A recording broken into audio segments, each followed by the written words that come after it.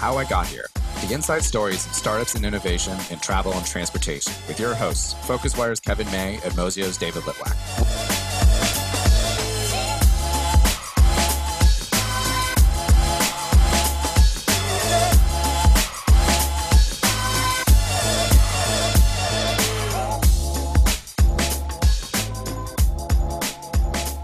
A very warm welcome. This is How I Got Here, FocusWire and Mozio's weekly podcast where we interview the innovators and leaders in travel and transportation and their startups. This week, we welcome Juan De Antonio. He's the founder and CEO of Cabify, based in Spain, where he joins us today. The ride-sharing company was created in 2011, since gone on to expand to Portugal and throughout Latin America. It's raised around $400 million to date from the likes of Rakuten Capital, Inter-American Development Bank, and a number of others. So again, a very warm welcome to Juan. Thank you so much for joining us on How I Got Here this week. Thank you, Kevin. My pleasure to be here. Thanks for inviting me. Okay. Tradition dictates, as we always say, that we ask you this very first question, and we're always eager to hear what people have to say. And that is, can you tell us, Juan, how you got here? Sure. Today I got here riding my bicycle, but I guess you're referring to the company. So, it's a long story. I try to make it brief. I love the mountains. I love the nature. And at some point in time in my career, I decided I wanted to work in something that was relevant for me. And there was, I wanted more trees in cities and less vehicles polluting the environment.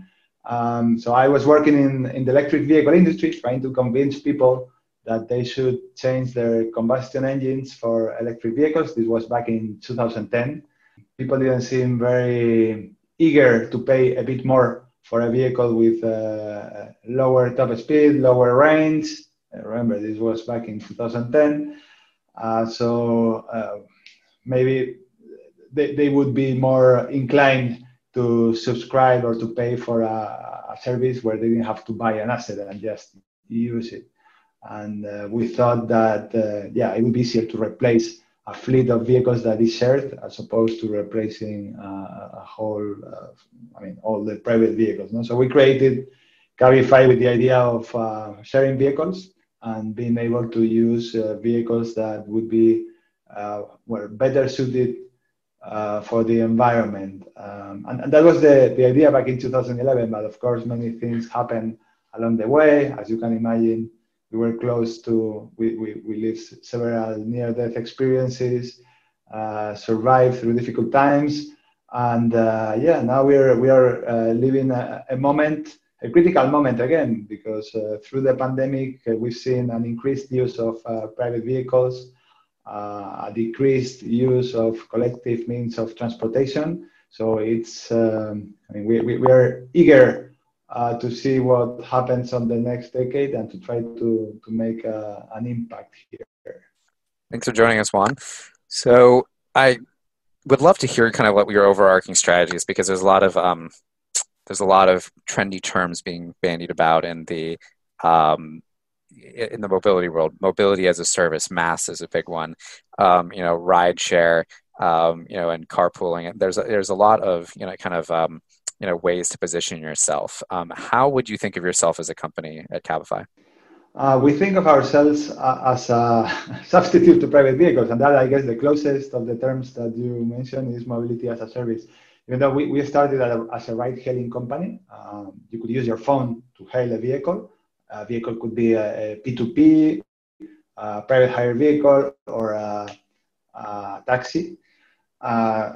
In the future, we believe people will buy a package of kilometers or a package of miles and decide which mode of transportation they will want to use at any given point in time. No?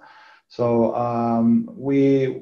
we have ride-hailing options. We also have micro-mobility options within our platform. We also have subscription options. You can rent a bike for a month within the Cabify app. You can hop on a car that you drive yourself for a few minutes, car sharing. You can get a kick scooter, a moped. So we started in ride-hailing, but with that purpose of providing you a true alternative to private vehicle ownership, we are providing you with several categories. Of course, this is easier said than done. We've made a lot of mistakes along the way and had a lot of fun correcting them. Well, so I'm curious, so you mentioned a lot of different services there. I'm curious how you think about the differences between, collaborating with others versus launching your own, cooperation or co-opetition versus do it yourself, right? The mobility world is incredibly fragmented. And how do you think about it? That is it by geography? You want to own the entire geographical stack? Is it by type of transportation? You want to own, you're fine partnering for local scooter companies, but you want to own the rideshare. What does that strategy look like? Yeah, that strategy changes on a country per country basis. There are countries where we have a really strong presence in ride hailing, and we have the bandwidth to deliver other services ourselves. And then there are other countries where we are less mature, where we've been for shorter period of time, and we partner with other companies to provide those services. Looking at Spain, our most mature market, in Spain, we even own vehicles ourselves. We are vertically integrated in the ride-hailing space, operating and employing drivers ourselves. We operate a fleet of electric mopeds and electric scooters, and we also own bicycles that we rent on a monthly basis. We partner, however, with third parties to provide you a rental car or a car sharing by the minute experience.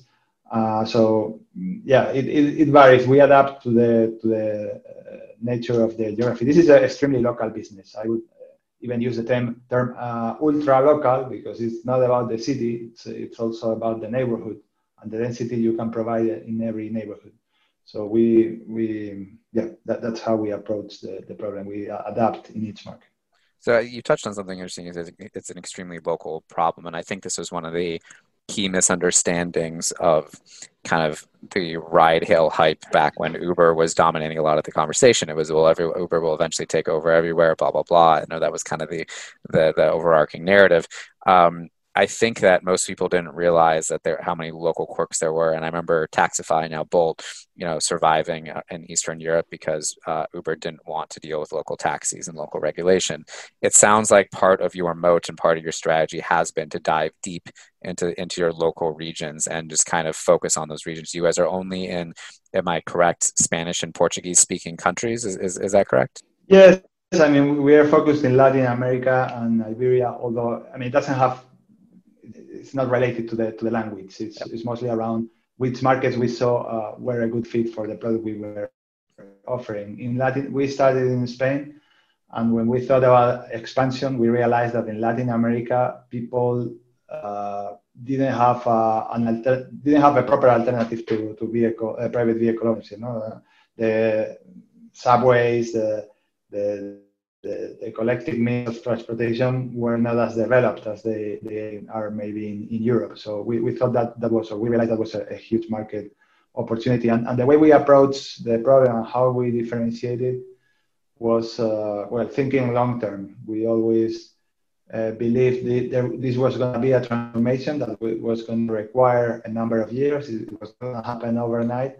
And we thought that whatever we provided had to be sustainable, meaning that the price point, for instance, how we set prices, everyone had to win in that structure. We couldn't rely, or we shouldn't rely on subsidies, on unsustainable pricing structures to create a market. The driver had to make money, the passenger had to find a price point that they were willing to pay. We tried to think long term from the beginning, which had implications mostly around pricing. Yeah. Well, I'm interested. So many of the startup founders that we have interviewed on How I Got Here are part of co-founding teams. You created Cabify on your own, but then brought in co-founders. Talk us through that kind of process, because in some respects, that's quite unusual. The co-founders are there from the very beginning as a team, but you brought yours in afterwards. Yeah, I mean, when we started the company, we were doing zero revenues, and today we are much bigger. So you could actually make a point that everyone who joined the company, I mean, 2 years ago, when it was 1/3 of the size it has now, to some extent, they were also co-founders. Within the startup community, there are many, a lot of romanticism around issues that maybe are not that relevant. I don't think whoever started the company is the most, I mean, it's not relevant. The relevant part is who drove the company to find product market fit, who was there to push through the hard times and get the company where it needs to be, you know. And I mean, so the whole founder term, I believe there's a lot of undeserved credit for that. I'm more of a fan of teams and managers and leaders and CEOs, if you will, rather than founders. And then there are many other issues where we pay a lot of attention, such as the size of the round, the valuation. All these things are temporary features that don't speak to the value of this that you're creating or to the success of the company. You know, we tend to think success is I don't know, achieving the valuation or closing the big round. I mean, for us, success is working in something that is important to us and wanting to continue working in that thing. As if people in the startups are listening to this podcast, they know how hard it is to drive a company forward, how much energy you can drain, how hard the roller coaster is. So wanting to still be there, being passionate about what you do is the true success in our view. Maybe you will be offended by this question, but I'm curious because did you get annoyed in the early days with comparisons with Uber? Because around the same time Uber was doing its big expansion strategy into Europe out of the US and was getting so much press coverage in a lot of the kind of the tech media and in the mainstream media. Did you find any comparisons to be helpful? Or were you just annoyed if you got those comparisons? There are benefits when you belong to a category, and there are disadvantages. Of course, it's helpful that people know what you do and understand it easily. On the other hand, you might get punished for the sins of others, no? Meaning that they believe you might commit the same mistakes. In our industry, there was a name that was very well known, but they didn't invent the industry. There were other players before them. Actually, the P2P business, which is what everyone now sees as the ride-hailing industry, was really invented by companies like Sidecar or Lyft, no? But sometimes, we focus on who is bigger and So in any case, it was helpful for the category, but some of the practices that they used were not very helpful to be associated with. We took a very different approach to the market. As again, mentioning that we were looking at building a sustainable industry. We really had to strengthen the points of differentiation and had to leverage also the advantages of belonging to a known category. Yeah. And did you find in those first few years, Juan, that you were able to capture the attention of investors because of the general growth of the market? I mean, was it easy to get the doors to investors open to have those conversations? So actually, there were very aggressive tactics back then in the market.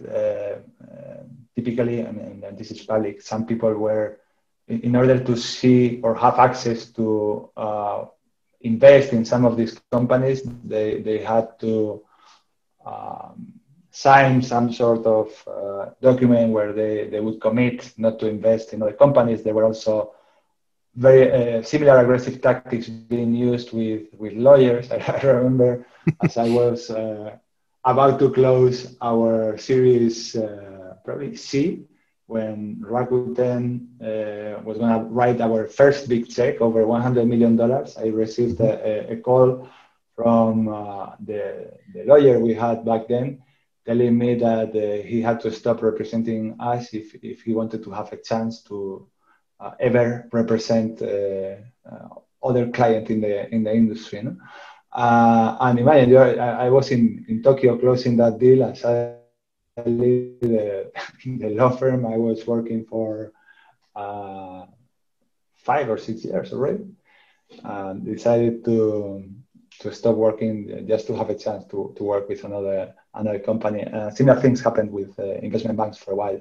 So yeah, it was, let's say, it was a fun ride for. Yeah. So I mean, you mentioned, well, I think government is actually an interesting to actually touch on here. So you guys pulled out of parts of Catalonia at one point. I'm actually not sure if you came back in. LATAM has the occasional taxi protests, and I think I don't go a month without seeing some article about someone burning a taxi or a Uber in protest in Barcelona. And so I think there's an interesting government ecosystem that you kind of have to operate within. And you said competitor you allude to but never name. He who must not be named is notable for having an ask for forgiveness, not permission attitude. How have you guys navigated that yourself? We took a very different approach, a very collaborative approach with with communities in general. First, with drivers, we care about our drivers. As I mentioned in Spain, for instance, they are fully employed. Also with the cities where we operate, within our principles, we have one where we say that the city is our customer. No? So we need to do what is right for our cities. And that means that we need to work with the regulators and respect the laws. Of course, fiscal laws, tax laws. I know this is a big issue around technology companies. Why are technology companies avoiding paying taxes in the countries where they operate? That's I don't see an explanation for that. I mean, if you truly want to build value and improve the communities where you operate, maybe you have to follow certain basic principles. No? So I mean, following this long-term view, and we always worked closely with regulators. We asked them what we could and what we couldn't do, and we were respectful of that. Of course, sometimes that didn't play to our advantage because we respected the rules and others maybe didn't, and well, the rules were changing, and we had to adapt. You mentioned Catalonia. It's funny because at some point we were in some media blamed us for charging 10x the normal rate of a journey in New York, and we've never operated in New York. So this is what I mean by being punished for sins that other commit. But now I wanted to make a clarification, because I mean we are the only one. We don't have Uber operating in Barcelona. So if you see images of things happening in Catalonia, that must be a Cabify. Well, so I mean, I think you touched on something interesting. Sometimes the rules were changing, and sometimes Uber was not playing by the rules. So I think this is always an interesting thing in capitalism in general is like, how do you deal with keeping principles in a market with unscrupulous actors? And even, like, I'm curious if how do you make it make business sense to pay your drivers a higher wage, let's say, when theoretically Uber can lower it, just get more users on the platform and try to kill you with their subsidies, right?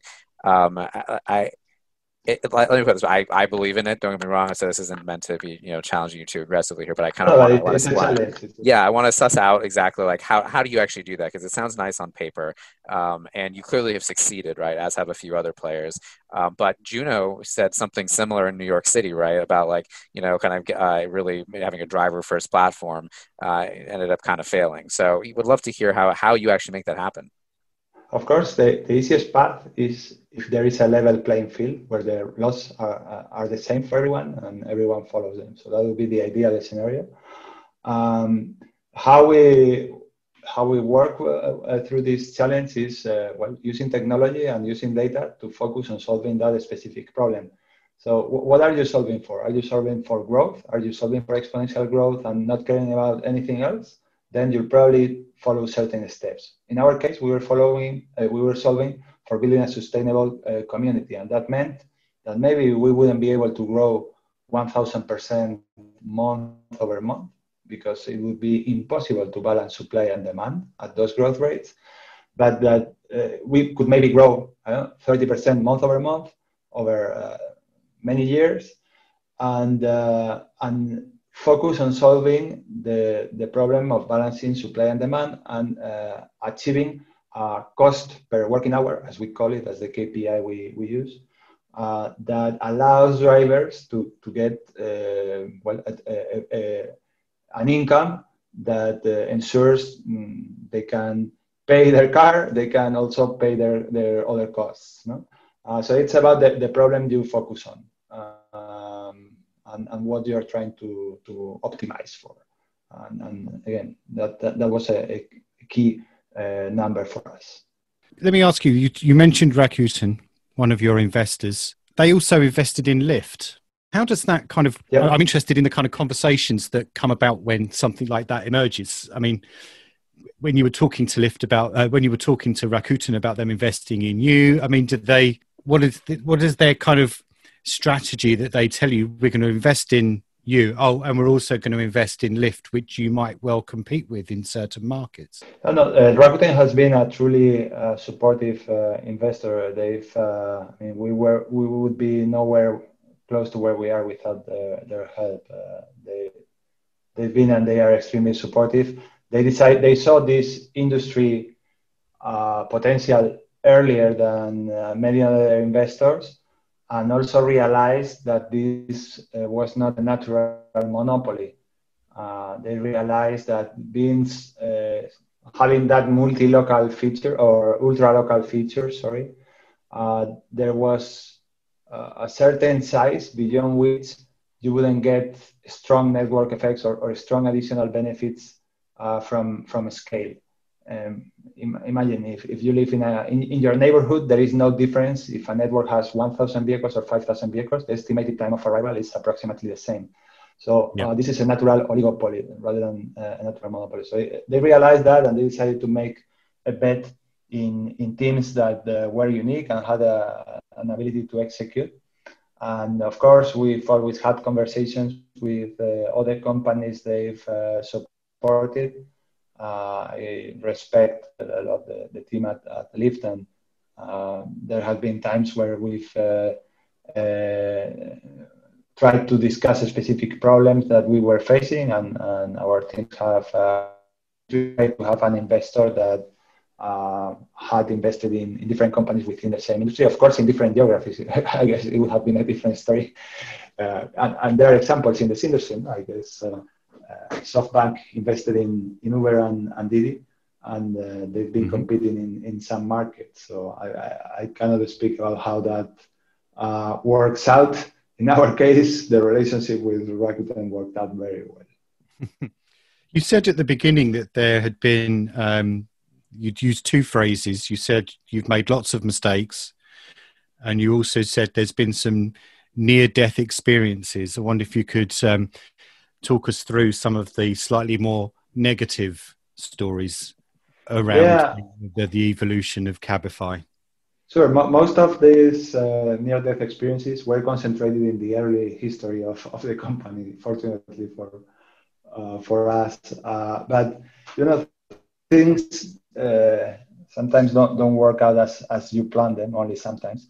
I remember when we launched the technology, launched the service, launched the app, and we said, hey, we made it. It's on the marketplace. Now let's wait for customers to come. And there we sat waiting, and no customer came by himself. We had to go to find them. And so it took us a while to find the right customers. How did you? Sorry to interrupt. How did you find? Sorry to interrupt, Juan. How did you find the customers when they didn't come to you? No problem. We did all sorts of. We went to the streets literally. Like we would be at the Atocha train station in Madrid, where the high-speed train comes, handing out vouchers. So actually went to the streets to get the customers. The way the regulation works in Madrid meant a lot of restrictions into which vehicles could operate. And when we launched back in 2011, there were only 600 vehicles we could work with in Madrid, and most of them were like Mercedes E-Class. So there was a shortage of supply, and that meant it was really challenging to scale, but also very challenging to actually automate the ride-hailing experience, because we've developed this wonderful technology that allows you to get into a car and get out and pay with your credit card without any human interaction. But the reality was that drivers back then, 2011, they didn't love a smartphone. Some of them didn't have a smartphone. Most of them didn't have a smartphone. And I remember we had a team we called Excellence with Paco, one of the co-founders, leading it. Basically, at that time, Paco was the team. And whenever a customer was requesting a journey, he would see on the system that it was being directed to the closest driver, but the closest driver wouldn't pick up the request. So you will find Paco quite often calling the customer saying, hey, we are getting your vehicle, hold on, don't worry. And then calling the driver and say, why are you not picking up? Please pick up the request. And this is a very important customer. Go and take good care of him. So yeah, it was challenging to attract customers. Technology wasn't, even though we solved the technology part, there was a human component. It required some time to solve. And we were burning more cash than what we had anticipated. You mentioned the amount of cash approximately we've raised, but back then we were raising 100, 200K a month, and we were burning approximately the same amount. In 2000, we didn't close our Series A until 2014, almost 3 years after we had launched. And we were already operating in 4 countries, in Spain, Mexico, Peru, and Chile, in 4 big cities. In total, we probably had raised $2 million, which, of course, we were burning every month over that period of 3 years. So sometimes we just ran out of cash. And of course, I didn't have a salary for a long period of time. And even when I had a salary, I had to stop taking that salary because we were running out of cash. At one point in time, people decided they wanted to reduce their salaries and get more stock, all sorts of things, as you can imagine. We made big mistakes because we didn't realize how expensive it was to launch these cities, and we had this presence in 4 cities and no cash to support our position. So it wasn't until in February 2014, Seaya Ventures, a Spanish VC, funded our Series A, that we were able to actually plan for the midterm and execute well. I'd like to move on to more upbeat things in a moment, but I think it's useful to ask you, because there are a number of stories that I've read with regards to the death of a passenger in, I believe it was in Mexico. And without going into the details of that, and some of the, there was a panic buttons were installed afterwards.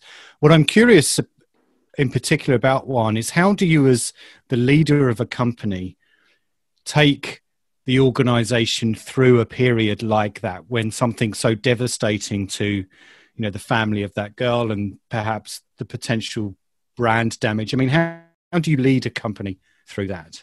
We operate in markets with a high level of violence. One of the one of the main attributes we've built during these years is safety. It's one of our biggest differentiators versus other brands. If we build for the long term, you need to ensure, you provide additional attributes beyond price and time of arrival. And we focused on safety, we focused on quality, we focused on sustainability. This said, and when you do millions of journeys and you operate in a country with that degree of violence, at some point you're going to encounter a challenge, and it's not enough to be 99.99999% safe. You want to be 100% safe, because you're talking about people, you're talking about lives.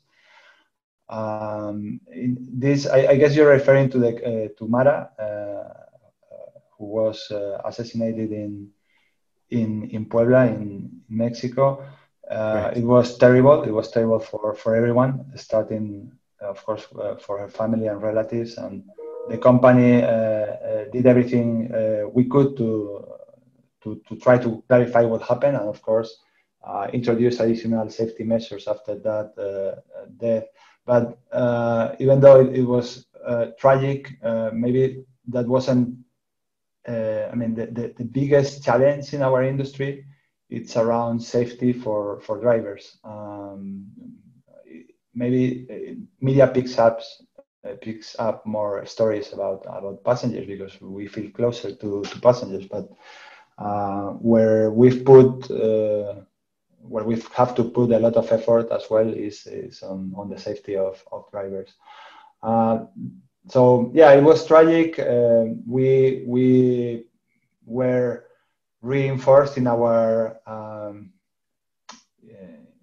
belief that what we were doing was helpful, because that was the first case and the only case, and we recognized that maybe there would be other cases, but that if we continue developing technology to increase safety, the alternative, we would be in a much better position than the alternative. That our technology is providing safety for people that wouldn't have been able to get through without it before. No, so it is very difficult. It's certainly very difficult, and it wore down some people, because as I mentioned, this was and this still is our biggest attribute. So it was very surprising that something like that happened. The first thing we had to do was to acknowledge that, with volume, you will always find these tragic things if you operate in countries like this. So I wanted to quickly follow up on that. I remember I landed in Cancun, a few years ago, and noticed that you guys didn't serve Cancun, and I just checked your website, and I don't think you still do, unless I'm mistaken. But I remember I asked around and asked why Uber, and no one else seemed to do anything in Cancun. And someone told me, and I don't really know if this is true or not. If it could be, as I say, I'm aware that it sounds like maybe something they tell Americans to scare them, but that potentially. It was because the cartels owned a lot of taxi companies in Cancun, and no one really wanted to mess with that. And I don't know if that's true. We'd love to understand if it is, but I think it begs the question: is like, where's the line, right? Like, clearly, there's a line where you go, okay, we're just not even going to operate in this market. It's dangerous, but there's a level of danger that we don't want to get involved in. How do you draw that line, and why not Cancun? Yeah.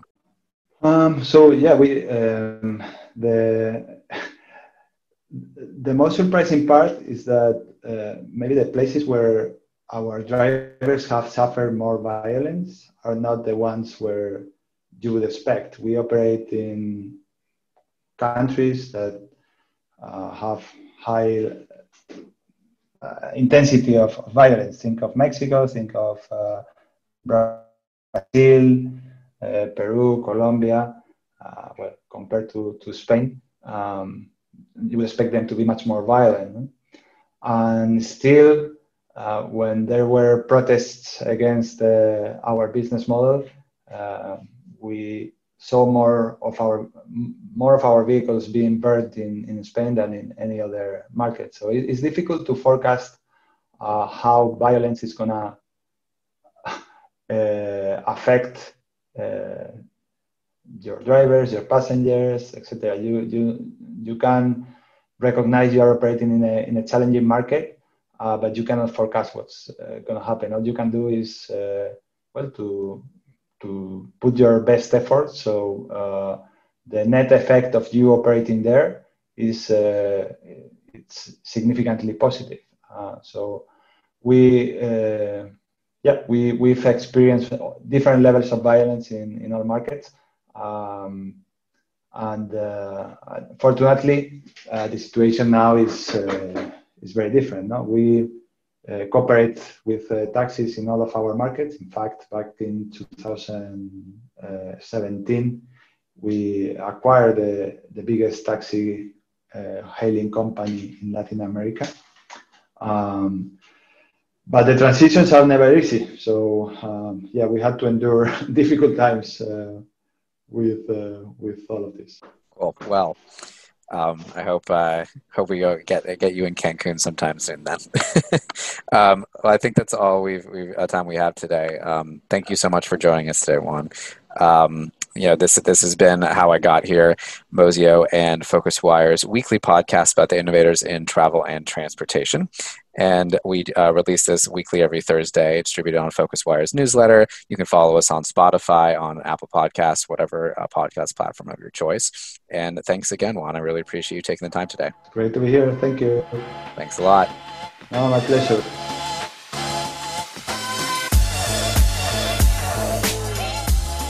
Thanks for listening to How I Got Here podcast. We'll be back next week with more insight stories behind startups and innovation in travel and transportation.